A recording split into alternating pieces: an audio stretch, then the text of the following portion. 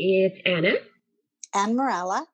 And welcome to Blooming Boomers. And today's guest is Donna Becker from Vancouver's Peretz Center. So, Donna, tell us a little bit about yourself.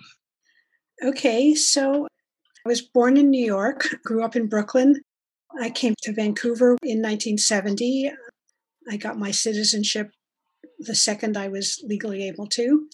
And I joined the Vancouver Jewish Folk Choir in 1995. That choir is part of the Peretz Center. And through that, I joined the board there, and eventually I was offered the coordinator job, which has now morphed into executive director. So that took a while. Yeah, well, I started working there in 2002.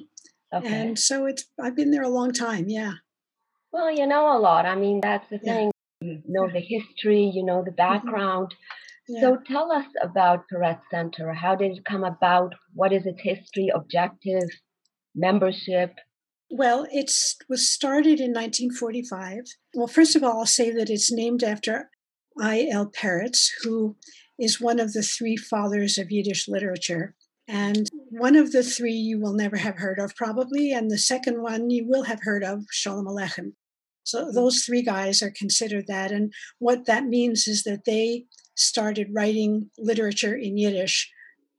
And they were the first people to do that, like everywhere in Europe a few centuries earlier, where people started writing in the vernacular and they kind of made a change.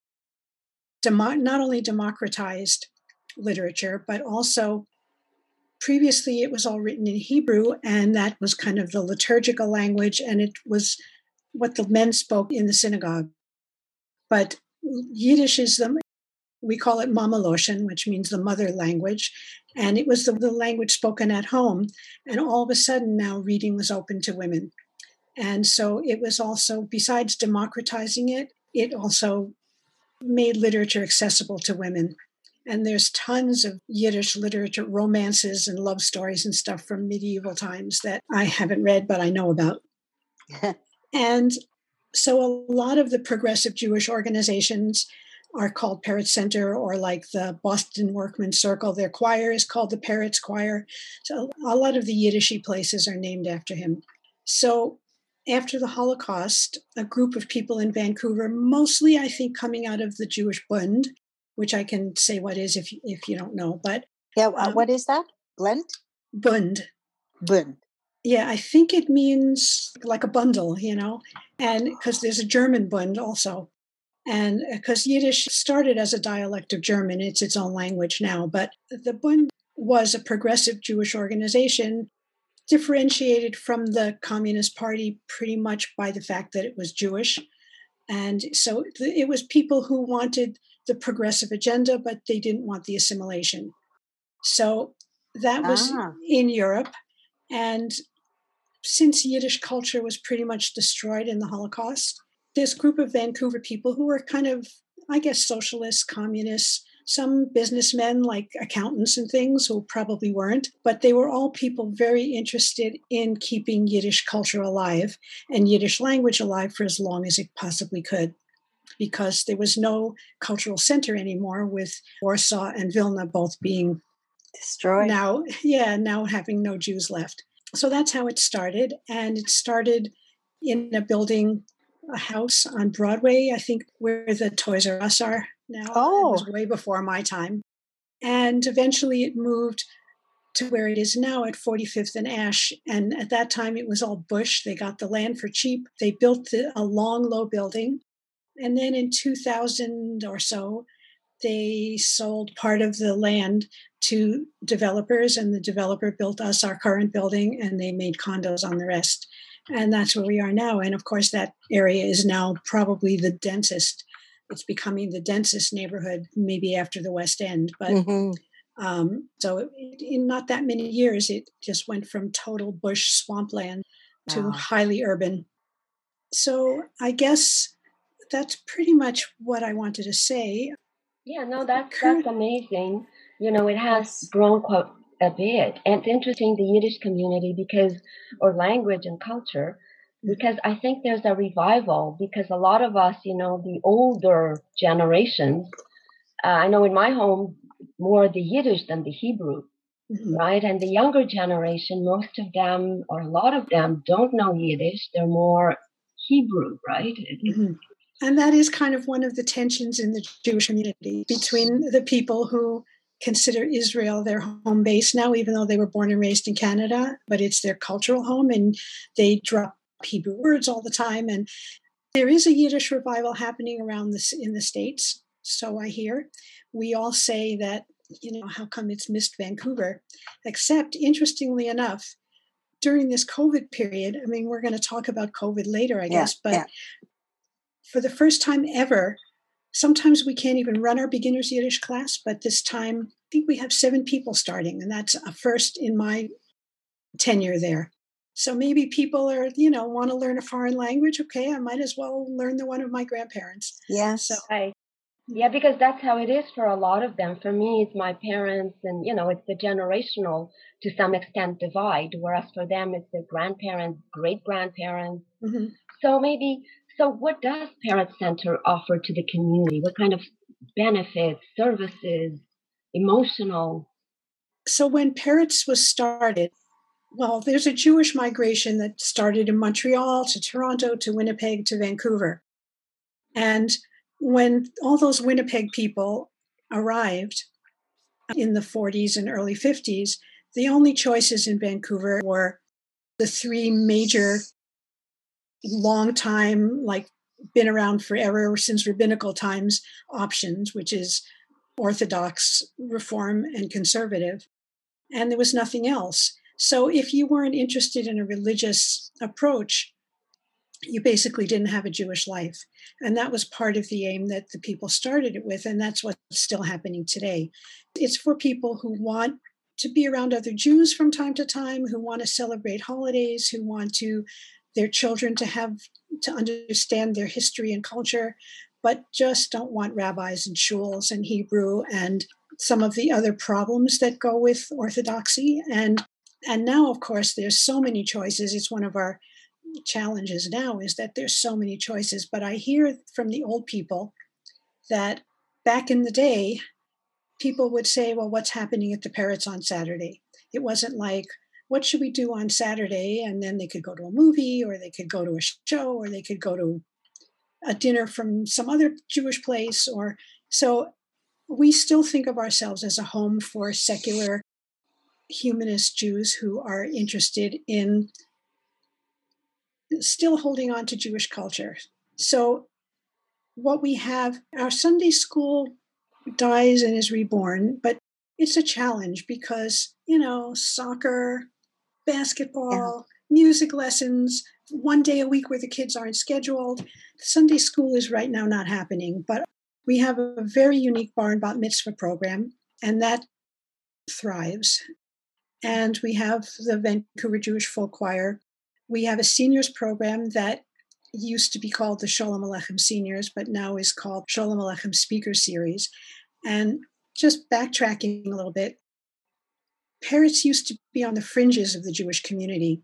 And during my tenure, the Jewish Federation and the Parrots demographic have softened the lines a little bit, and they don't hate us as much and we don't hate them as much. And, we actually do joint partnerships with them. And, I hear that in the old days, if other people's schools got $10 a student, Parrots got $5 because you're not really Jewish. But recent administrations in the Jewish Federation have understood that Parrots is not the step out of the Jewish community. It's the thing that's holding people in the Jewish community, because the next step would be, I don't want shul, therefore nothing. So the relationship has developed a lot. So in the old days, we were always known as the most intellectual seniors program. And, that was sort of an attraction for some and a barrier for others. But, they always have a guest speaker. It's sometimes on Jewish topics, sometimes not. We have another program called Exploring Jewish Writers that's been going for about a year and is really successful. And then we have holiday celebrations. Once a month, we have a Shabbos dinner, which of course is now on Zoom. It doesn't include dinner, but And we celebrate all the major holidays, and we have 150 people come to our Passover Seder pretty much every year, sometimes more, sometimes a little less. But I have to ask, it sounds so interesting, especially your seniors program. Is the Parrott Center open to anyone? Or absolutely. It's open to anyone. And if you want me to put you on the list to get a Zoom invitation, I can certainly do that. Oh. I mean, I can't do it, but I can take your information. But for one thing, one of the issues in the Jewish community has always been the mixed marriage issue. Oh, very much, I'm sure you know that. And again, the current administration in the Jewish Federation is understanding that that's the way of the world. And all the surveys that are done in the States, the big Pew surveys, and the ones done in Canada, all the StatsCan surveys are showing that that's the way things are going. And, well, Peretz has always said, if you have any identification with Jewish history or culture, if you enjoy it, if you like klezmer music, we've had kids. Music, yes. we had one girl on our B'nai Mitzvah program some years ago. Her mother married a Jewish man, and she was interested in learning about his culture, so she joined. We're welcoming to everybody. That's really nice. Yeah, and we have an Asian man now who comes to the seniors, and a woman from Madagascar, because they live in the neighborhood and they started coming just for something to do, and it's an interesting program. So, well, that's just it. The intermarriages, that's the reality of the world everywhere, but certainly in North America. So if, as Jews, if we want to retain at least the culture, if nothing else, not, necessarily the religious aspect, then we have to be welcoming. So that's good to hear that as organizations are opening up to that and welcoming. So that is good. It seems to be working. Parrott Center actually draws people, and it is a community. Yeah, it is a community. You asked me how I would define community, and I've been struggling with that. I don't really know. I think some of the things that make it feel like a community to me is that, first of all, the people care about each other. There's a whole range of ages. And, that's what I was going to say before, that as a cultural organization, like I belong to a synagogue, and a lot of people do. I mean, we have everybody from very religious people to totally devout atheists, and that's up to the person. If you want to learn deep Bible study, go to a synagogue. We can't do that. But if you want to learn about the great names in Jewish literature, come to us. We have worked with synagogues in the past, and like the choir has performed, or we've worked sponsoring a Yiddish evening or something, and we don't disrespect people's. In Jewish law, you're Jewish if you have a Jewish mother. And you could have Jewish fathers all the way back to King David, but you're still not Jewish if your mother isn't. You have to convert. But my synagogue is the second one and this isn't the Parrots, this is my religious place, is the second one in Canada to recognize patrilineal descent. The other one is the big temple in Montreal, the Reformed Temple. And in the States, the Reformed temples, some of them do and some of them don't. So it's not dictated by the central whatever they have there. And sort of that brings me to another question. The Red Center in Vancouver versus other secular or cultural, humanistic, and so on organizations across North America. How is it different, same, anything you notice? There are some umbrella groups that include the Parrott Center and, so let's say, siblings and cousins, like the Workman's Circle is in it. There's a big umbrella group, and then there are two smaller ones, and they just changed the name. I think it's Cultural and Secular Jewish Organizations. Our tax-free status is because we're an educational institution, and in fact, we consider everything we do educational. Like the adult programs, that's why we always have guest speakers and, language classes and things like that. And there's the Society for Humanistic Judaism, and they have a more congregational model. They follow the same way a synagogue did, except they don't have God. So they may say, I don't actually know the language that they use to replace God, but a lot of the liturgy has been rewritten. So back to the community's question, because we have all ages and families and, old people, and because we kind of take care of each other a little bit emotionally. Like we had a Friday night dinner last night, Friday night, and we have it once a month. And of course, it's on Zoom. And one of our long term, not founders, but shortly thereafter, and very active person, Claire Osipov, who's also, she's a kind of famous person. She passed away about a year, no, not even a year, it was in the spring. And it was her birthday the other day. So her 3 kids came to it. And we all spent a lot of the time talking about our memories of Claire. And she used to lead the Friday night. So that's what I mean. Like we have an emotional closeness. And part of that comes from let's say, the ghetto mentality of the past. But part of it just comes from the fact that we do stuff together. Now, how far you have to go, like where the line is between just being, the word chavara means like a friendship group, beyond being a chavara to a community. I'm not sure really exactly what defines a community. I think sometimes the word community is tossed around like the Democratic Party community or something. It's not really a community. It just happens to be people who vote the same way or something. But I think there's a personal aspect to community that we have.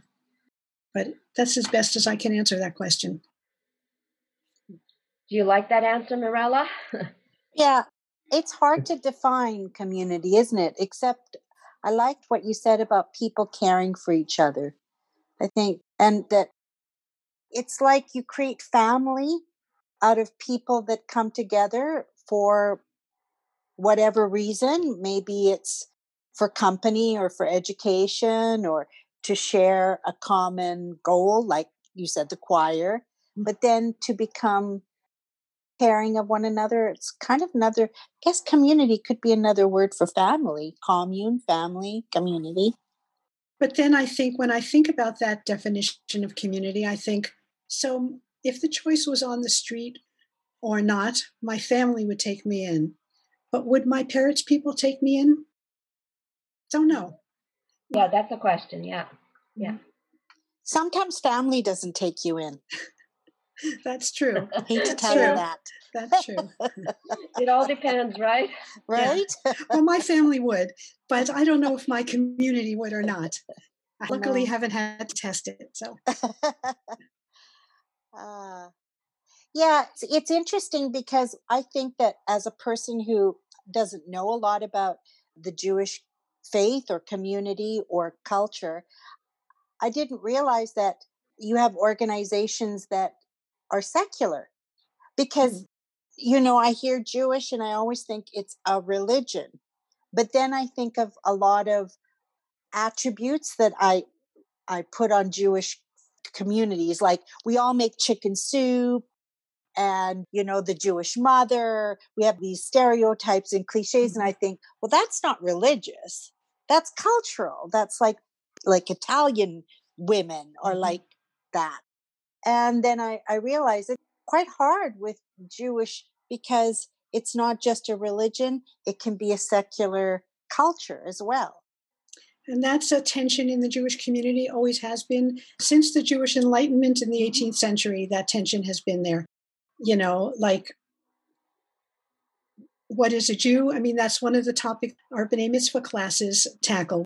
If you just go to shul on Yom Kippur, it's a religious involvement. But are you as Jewish as someone who goes to the Peretz Center every week? I mean, people talk about that stuff. Funny. And one thing that I always want to explain, and I'm going to explain now, is people say the Jewish faith.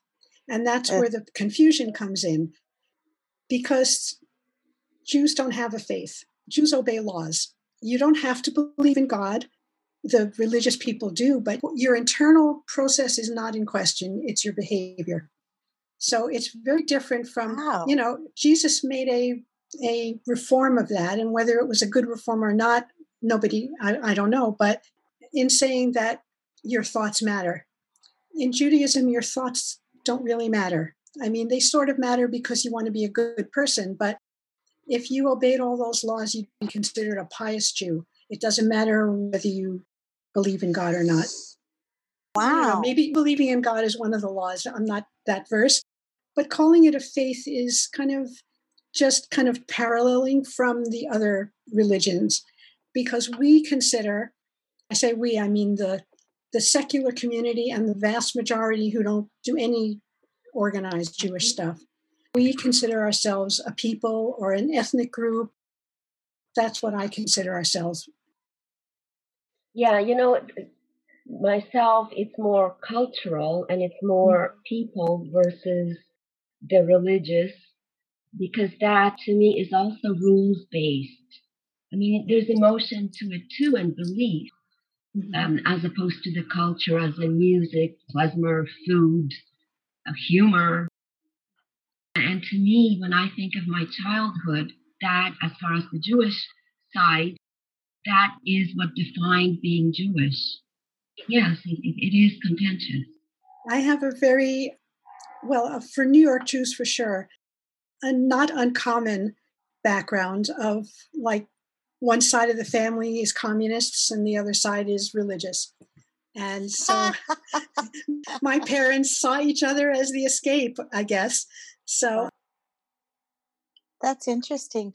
The other thing that I've always found interesting is this similarity between a lot of things that Italians do, especially like New York Italians and New York Jewish, like the women, they kind of rule the roost and they have a whole little brigade of women that monitor neighborhoods and they all make chicken soup when you're sick. I find that an interesting sort of cultural parallel that we can identify. Maybe that's why I like Anna so much. I'm Italian and she's got the Jewish culture. In New York, I can't tell the difference often. I mean, our accents have melded. New York accent is part Italian and part Jewish. That's interesting. Well, you know what? Even in Montreal, it'd be the same thing. Sometimes we mistake Italians for Jews. Oh, that's cute, great. I think. So what do you think the future is for your organization at the Parrott Center? It's hard to say because the young families that are coming and bringing their kids, they want their kids to have a Jewish peer group and they want their kids to understand their history and their heritage. But they're not interested in Yiddish. They understand that the Jewish world has opted for Hebrew and they're not interested in the old songs. And they're just, it's I'm sad.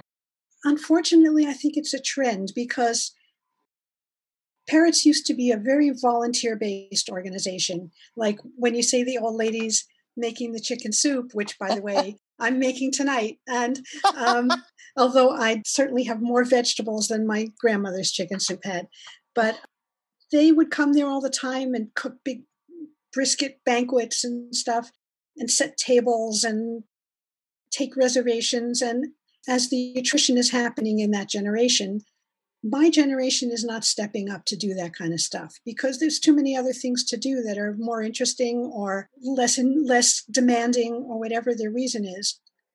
So it means that we have to pay for more things that we used to have volunteers to do, which means we have to have revenue, which means that the Parrots, which is an expensive building to run, we have to rent it out all the time, which means that part of my job is dealing with rentals, not dealing with Jewish culture.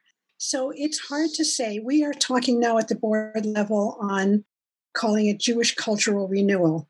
And we have 3 new people coming on the board, 2 of whom reduce the average age by considerable amounts.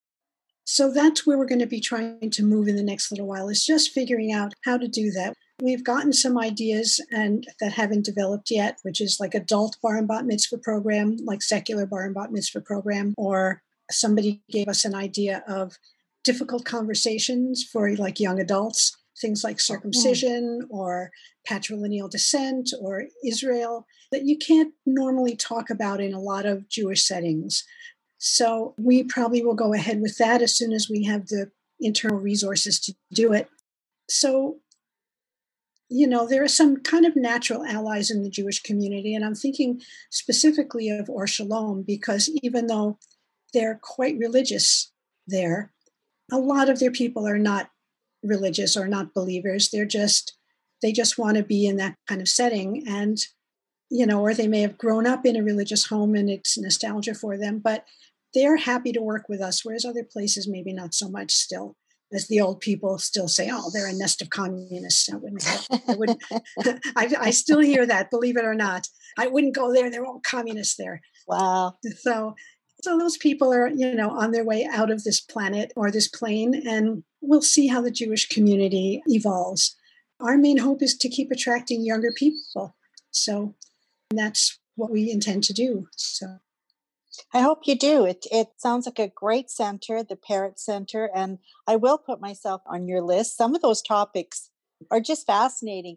I know that Anna and I like to talk big philosophical, huge world kind of vision. We do. And I think it might be part of that culture because I think the Italians like to expound on big, big topics. And so I find that really interesting. Then maybe we should do a combo Italian-Jewish thing. Well, hey, that's an idea. I think it's a great idea. I mean, we have done combo with Russians. We have a big Latin American Jewish festival every few years. With Italians, sure, why not? We have a lot in common. And there was a huge Jewish community in Italy, and they have their own language. They don't speak Yiddish, and they don't speak Ladino, the other major language. They had their own language. And there's actually one living in Vancouver that I know about. Oh, that's interesting. That would be fascinating. Wait till COVID is over and I can meet them. Oh, I was going to ask you what it's like during COVID. Well, two programs, the Sholem Aleichem speakers and the Jewish books, have gone on to COVID and are doing twice as good as they were doing in person. They're getting like 20, 25 people.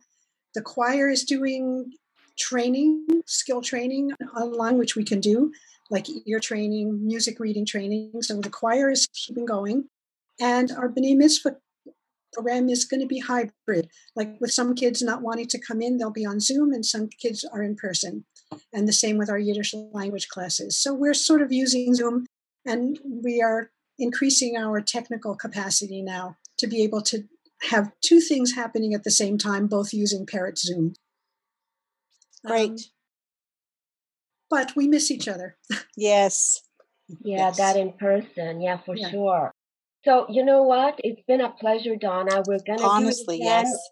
I like, Mirella, the Italian angle to it. And if Donna likes it, come the new year. I do. It was so much fun.